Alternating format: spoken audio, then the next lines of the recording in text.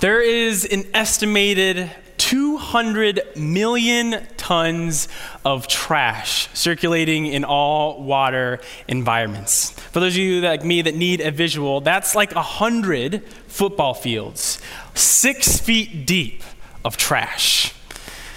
Now, with a globe that's 70% of the surface covered in water, wading through all that water to remove it is extremely difficult. Maybe many of you have happened upon a beach or gone by a beach and seen either people cleaning it up, or taking off trash, or maybe you've seen it just a ton of trash just sitting there and laying there. And although those efforts are great and help keep that clean, they all know, right, the ocean's just going to refill that beach with trash as soon as they clean it up. The best method of cleaning out trash from the ocean is to go to the source. Right? What's more startling is that only 1% of rivers contribute to 80% of trash in the ocean. The most cost and time effective effort for cleaning out trash of the ocean is to go to the 1% source. Our efforts to reduce our worry in our life seem to fall in the same pattern of cleaning off a refilling beach. We try little habit or relational changes only to wake the next morning with a beach full of wasteful worry. Unless we address the source, our wasteful worry will simply be replaced. We've all come across worry, whether others' worry impacting our life or our own selves being captivated by it, careless of it, or cautious. We wonder how we deal with it. Many of us deal with it in different ways, some unhealthier than others. Students are always stressed. Parents are always anxious. Maybe even your holiday week was a little more fretful than thankful. Even coming amidst all this COVID issues, we maybe feel the revealed stress in our life through those opportunities, through those times, or maybe it pressed in and we didn't even realize it was there. Maybe you felt like you've made an enormous effort, even through this season, to clean off your beach, only to wake the next morning with it full of wasteful worry. Our text this morning is Matthew 6:25 through 34, so you can go ahead and head over that direction as I orient us to where our text is placed in the Bible. This passage is amidst the Sermon on the Mount, which spans from Matthew 5 through Matthew 7. These 3 chapters of Matthew's gospel focus on teachings from Christ about entering the kingdom of heaven, also known as the kingdom of God. And in short, the kingdom of God exists where the rule and reign of Christ is present. Right, so when he reigns in the hearts and the minds and in us here at Old North, that's an outpost for the kingdom of God. When he reigns in the hearts and minds of you in your home, it's an outpost for the kingdom of God. And when he reigns in the hearts and minds of believers all over the globe, those are outposts for the kingdom of God. And in this Sermon on the Mount, right, Jesus teaches on the reality of his kingdom and what it means to live in it and seek it. In this section that we're in this morning, it deals with worry. What is my 1% area, the 1% of my rivers that are feeding worry into every area of my life? Go ahead and read the passage with me, starting in verse 25. Therefore, I tell you, do not be anxious about your life, what you will eat or what you will drink, nor about your body, what you will put on. Is not life more than food, and the body more than clothing? Look at the birds of the air. They neither sow nor reap nor gather into barns, and yet your heavenly Father feeds them. Are you not of more value than they? And which of you, by being anxious, can add a single hour to his span of life? And why are you anxious about clothing? Consider the lilies of the field, how they grow. They neither toil nor spin. Yet I tell you, even Solomon in all his glory was not arrayed like one of these. But if God so clothes the grass of the field, which is today alive and tomorrow is thrown into the oven, will he not much more clothe you, O you of little faith? Therefore do not be anxious, saying, what shall we eat? Or what shall we drink? Or what shall we wear? For the Gentiles seek after these things, and your heavenly Father knows that you need them all. But seek first the kingdom of heaven and his righteousness, and all these things will be added to you. Therefore, do not be anxious about tomorrow, for tomorrow will be anxious for itself. Sufficient for the day is its own trouble. Anytime we see a therefore in our passage we're studying in the middle school room with our students, we always encourage them with the familiar but almost annoying phrase, well, what's the therefore? Therefore. Nice. Good work. We have not just one, but we have three in this passage. And they all followed by the command, do not be anxious. Easier said than done, right? The first one leads to our passage right before this, right? 6:19 through 24. And if you just look there real quickly, right, you'll see three different metaphors. One for treasure, one for light, and one for slavery.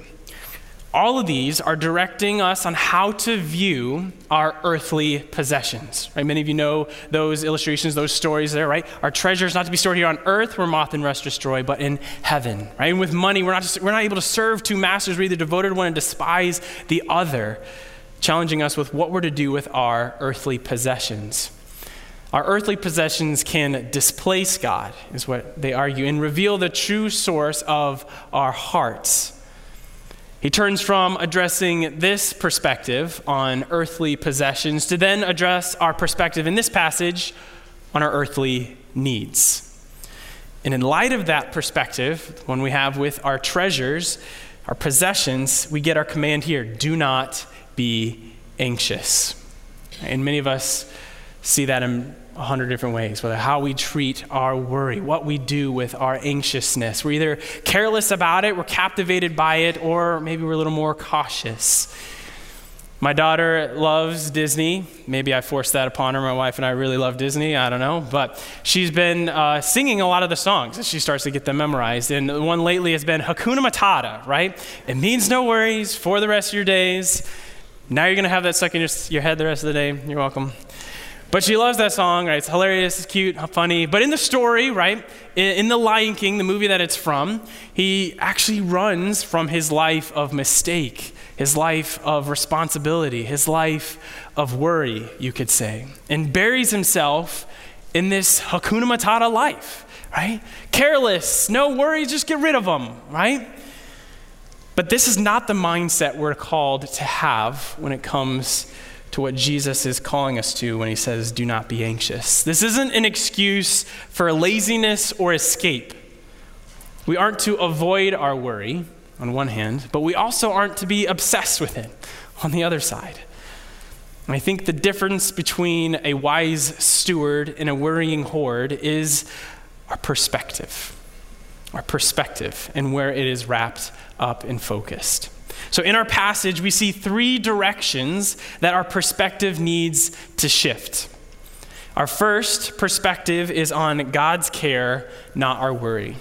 God's care, not our worry. And he gives us two things to not worry about, right? Our life and our body. Right? He's given us both of those things, our life and our body. And naturally, he's going to give us the things that those both need. Our life needing food and water, and our body needing protection, needing clothing. If he gave us those things in the first place, he's going to give us the things to help us survive and stay alive with those. Although we might initially think, well, I don't have to worry where my next meal is coming from. I got some good Thanksgiving leftovers waiting for me at home, right? Or maybe we don't necessarily worry about if we'll have clothes tomorrow. We more often worry about what we'll wear tomorrow, right? When we're the wealthiest countries in the world, or even our poorest are more wealthy than other parts of the world. But the difference between someone that's poor and wealthy that we could say, if we want to give those categories, is that the poor is unable to relieve the presence of needs, whereas one with wealth can. Although most of us, if not all of us, aren't actually concerned with where our next meal and our clothing, just because we can relieve those needs doesn't mean we are still not worrying about them, or that we stop worrying in general. We could have all the money in the world, yet still struggle and worry about financial security. We could have all the relationships, the family, the friends, the popularity, yet still worry about being alone. We could have the greatest health. We could be our fittest we've ever been, yet still worry about being sick and dying. Our worry is not always tied to our ability to take care of the need. That's just another beach. The source is somewhere else. He gives two metaphors to explain the care that he has for us.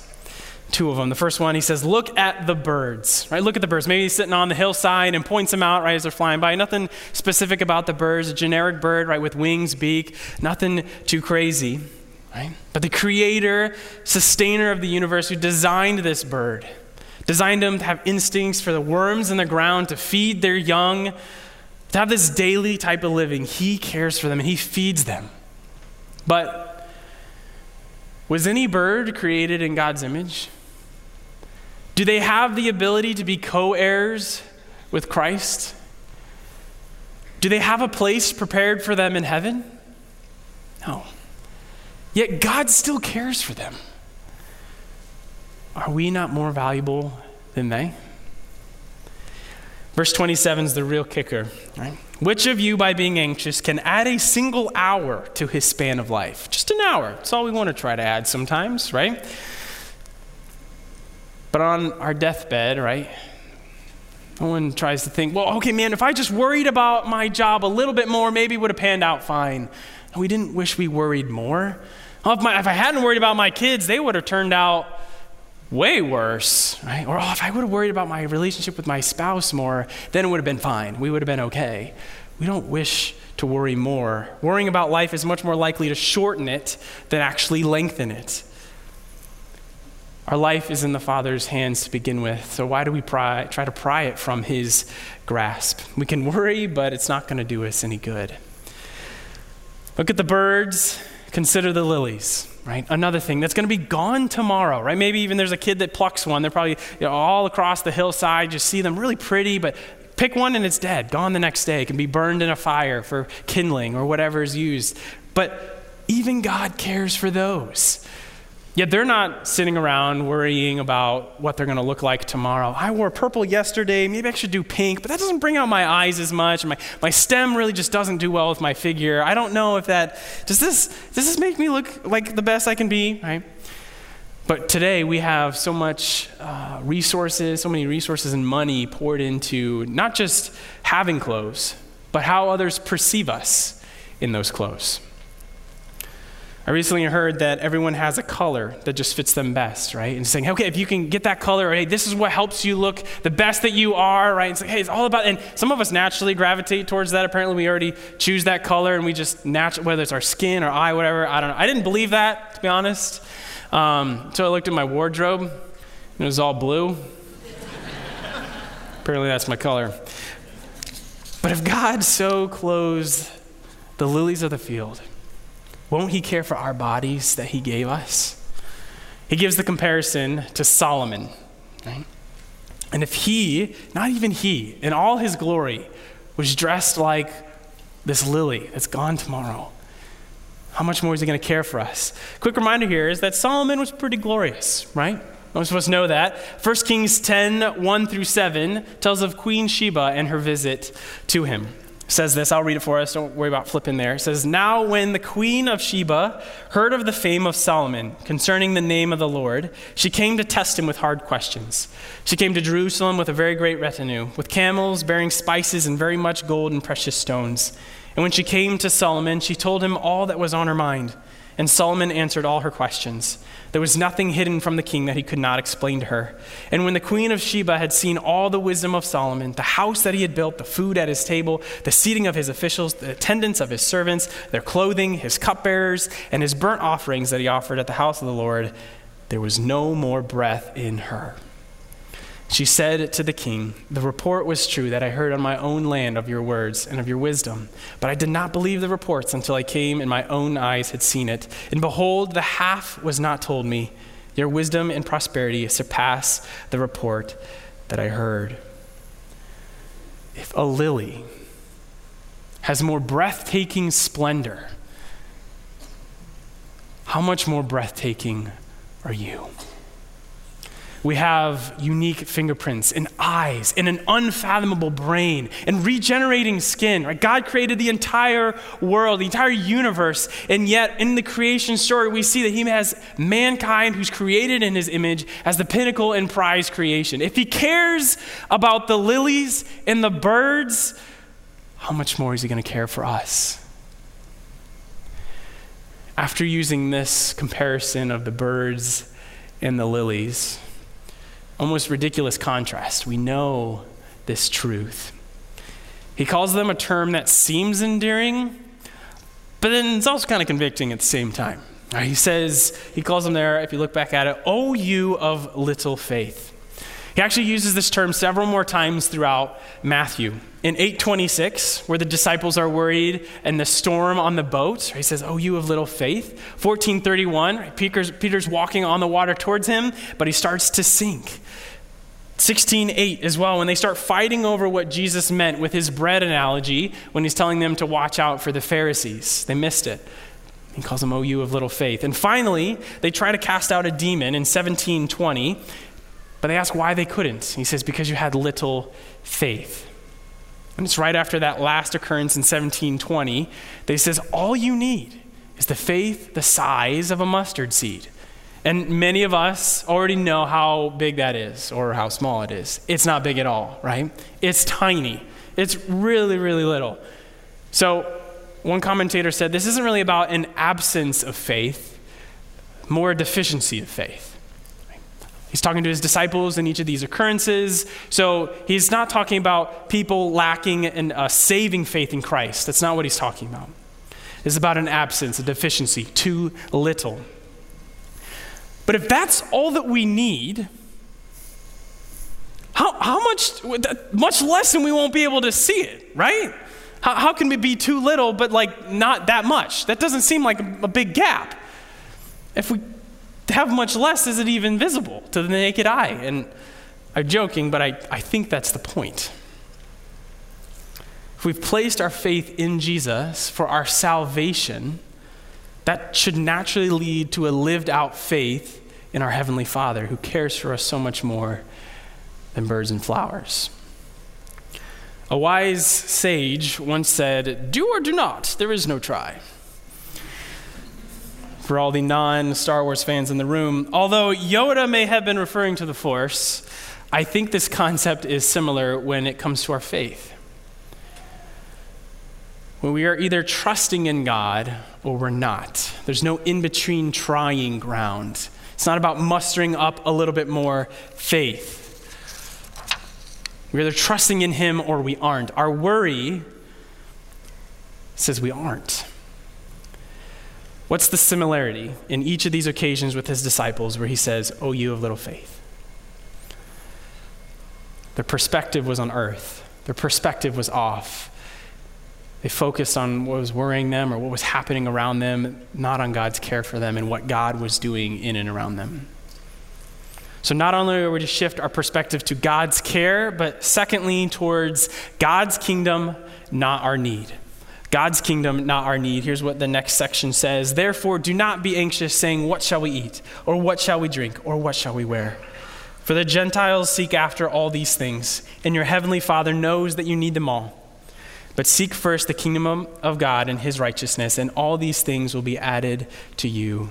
And we see the repeated command, do not be anxious. And then followed by the same questions about our worry, right? What shall we eat? What shall we drink? What shall we wear? And it's here in the passage, it shifts a little bit from these questions that it's been asking us and questioning ourselves as we go through the passage to these firm statements, two firm perspectives that all of us fall into. We are in one's perspective or the other. The first is like the Gentile. Gentile, pagan, heathen, all the same word, and refers to those without God or without Christ. It makes sense for them to worry because they have no heavenly Father. But if our perspective is stuck on what we need, we sound and act like those who have no heavenly Father. It doesn't make sense for us to live that way and line up with the godly kingdom values that we're supposed to have. Jesus is saying, my children know better than this. Those who are mine don't act that way. You're not even trying to clean off the beach. You're trying to wade into the ocean and fish out trash from. That's ridiculous. Don't even go that way. You have little faith. Live out the faith you've already placed in me. Why would you worry about your salvation in me, but worry about your starvation? The perspective is off. Instead, our perspective is this, that we should have. But seek first the kingdom of God and his righteousness, and all these things will be added to you. The word for seek here suggests an unceasing quest, constant effort, an organizing of priorities. It's a change in perspective. And changing our perspective to be on God's care and God's kingdom is more than just refraining from temporal things, but also focusing on something far greater. Putting it another way, when you focus on the kingdom of God, the care of your heavenly Father drowns your worry. The wasteful worry finds its source in our improper perspective. The 1% cause, the tiny channel that spreads to every area of our life, feeding every corner, every beach, every space. Simply addressing those beaches won't solve the problem. We have to address our perspective. And with proper perspective of God's care, God's kingdom, and what he wants us to see and focus on, comes proper placement of our worry. Maybe if you're anything like me this past week, trying to wrestle and live this out myself and understand it, you've tried cleaning your own beach. Whether it's your own habits, your own relationship changes, your own efforts. Even through COVID, maybe you think you've mastered something or you've had it figured out or we understand where we're at or how to live this way, but then another variant comes, another relationship happens, another issue changes something, and our beach is full again. How do I deal with my 1% river? This idea of seeking the kingdom of God, as I said earlier, is the whole Sermon on the Mount focus, right? What it means to do that, how we're to live in it, and the importance of that. And so I would challenge you, if this is something that you're really trying to understand and wrestle with and change your life towards and understanding that trajectory, all of the Sermon on the Mount speaks to this. And now actually, D.A. Carson says it as well. I'm deeply convinced that the Church of Christ needs to study the Sermon on the Mount again and again. And so instead of, I think actually Nick said I could go till next week, right? I can go to next week. Yeah, sweet. All right. So we're going to spend the rest of the week going through, just kidding. But what we will do, let's go with a couple of questions that we can ask ourselves on what this even means to seek the kingdom of God, to not just sit around and think about God all day, but what does that mean? What does that tangibly look like? Two brief questions and a couple of takeaways that we see in the whole Sermon on the Mount. But first, we have to ask ourselves, am I identified more about my worry or my worship? Just like earthly possessions can displace God, as we saw in the text right before this, our earthly needs can cause distrust towards God. One commentator said, the root of anxiety is unbelief. We don't believe God when he says, I'm going to care for you, I'm with you, I'm there for you, I know what's best for you. John MacArthur adds, saying, worrying is the sin of distrusting the promise and the providence of God. Another adds, worry is wasting today's time to clutter up tomorrow's opportunities with yesterday's troubles. A final illustration is that worry is a thin stream of fear that trickles through the mind. If encouraged, it'll cut a channel so wide that all other thoughts will be drowned in it. Worry is when we're mastered by our circumstances and not our Heavenly Father. And so often we find ourselves drifting there. It's so easy, it's so relevant. And so I think this leads us naturally to our next question. What does it mean for me to seek first his kingdom and his righteousness? It's not just thinking about God all day or sitting and singing songs all the time or reading his Bible every single second. What does this look like? As I said, from the surrounding text through the Sermon on the Mount, some of the key takeaways that we can see is this. God's priorities become my priorities. Right? What he values, I value. What he sees as successful, I see as successful. Which will look different from the world around us. If we don't look different, if someone can't tell us apart, if it seems like we have the same priorities than they do, seems like we have the same success values, then we need to check our priorities. Secondly, pursuit of God flavors all my endeavors.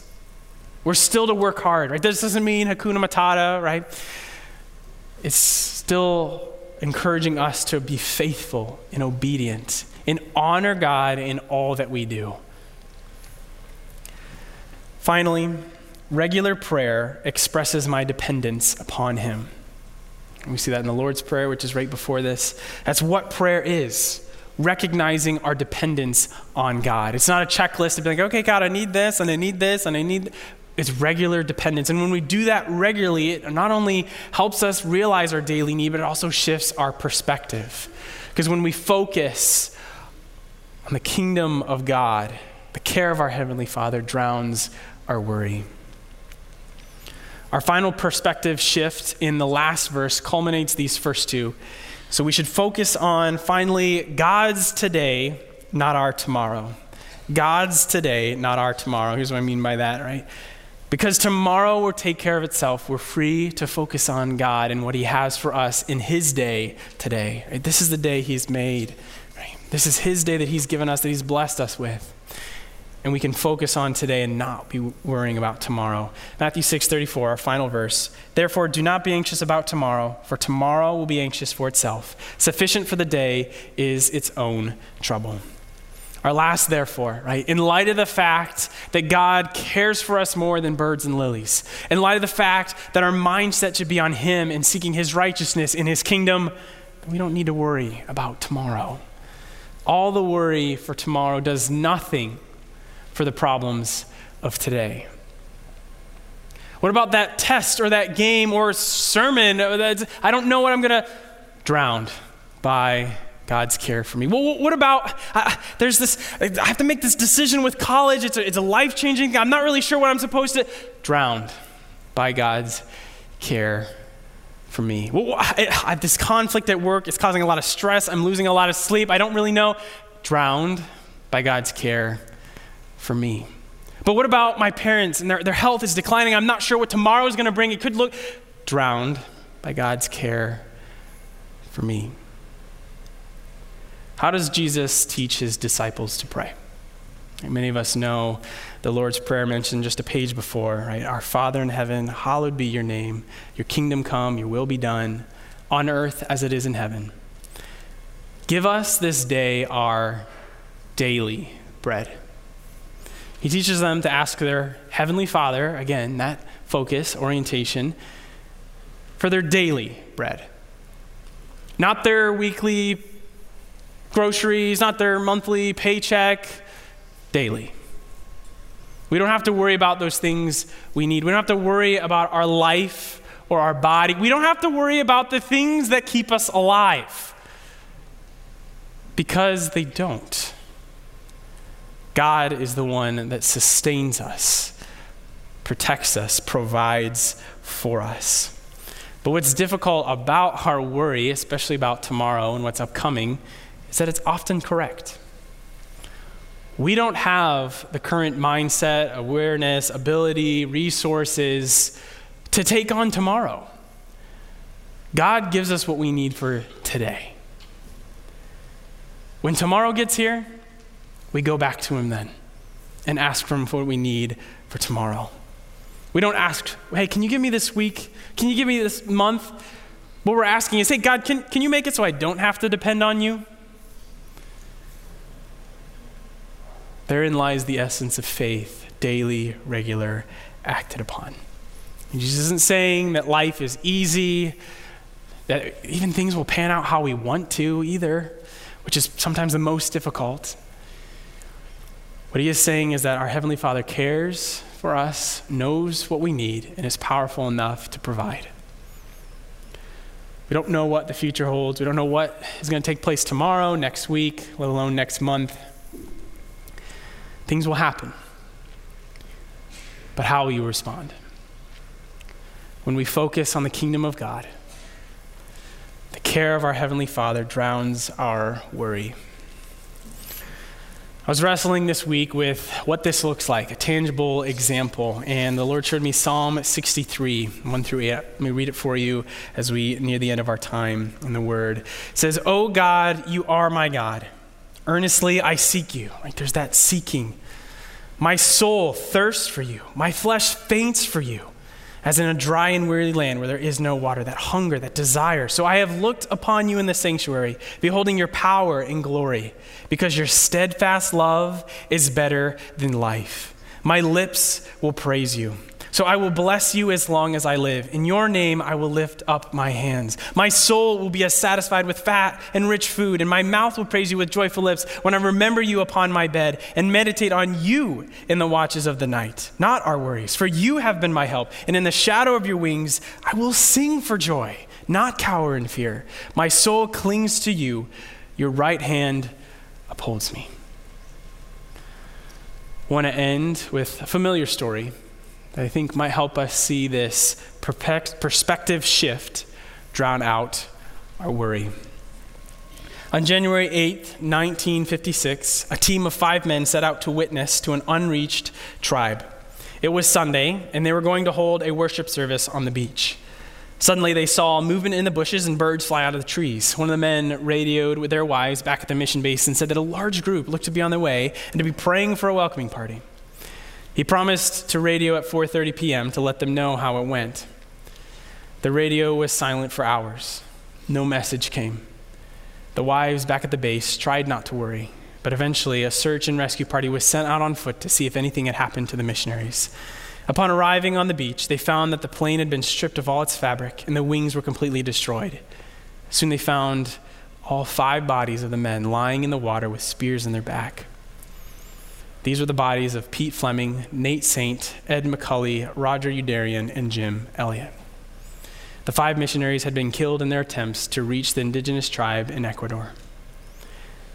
Yet, instead of being overcome by worry of her own life and circumstances, Elizabeth Elliott continued the effort to communicate the gospel to the tribe that killed her husband. Instead of worrying about, what's my life going to look like? How am I going to be safe? How am I going to provide? What is I even going to do? Does God really care for me if he did this, if he allowed this to happen? Many of you know the story. 2 years later, she would eventually find herself sharing the gospel and seeing many of the Aka tribe come to know Christ. Although most of us want to experience that extreme level of loss and worry, we serve the same God that powerfully breaks down barriers to spread his kingdom into the heart of others. The same God that drowns our worry and emboldens our faith. Pray with me. Father, we thank you that as we are reminded in this season that you are with us. Father, grant us the faith to cast our worry onto you, to keep our gaze fixed upon your care, your kingdom, and the hope you have in your Son, Jesus. For all of us in this room wrestling through worry, even today, God, whatever is in our hearts and our minds, you know it. Bring to mind the things that we might need to cast over to you. Help us to heed your command to not be anxious. God, as we sing in response to you, we want to praise you for your care and your kindness that you show us, that you promise to be with us, that you're a promise-keeping God. You're a God here amidst our problems, amidst our struggles, and with us in our worry. It's your wonderful name we pray. Amen.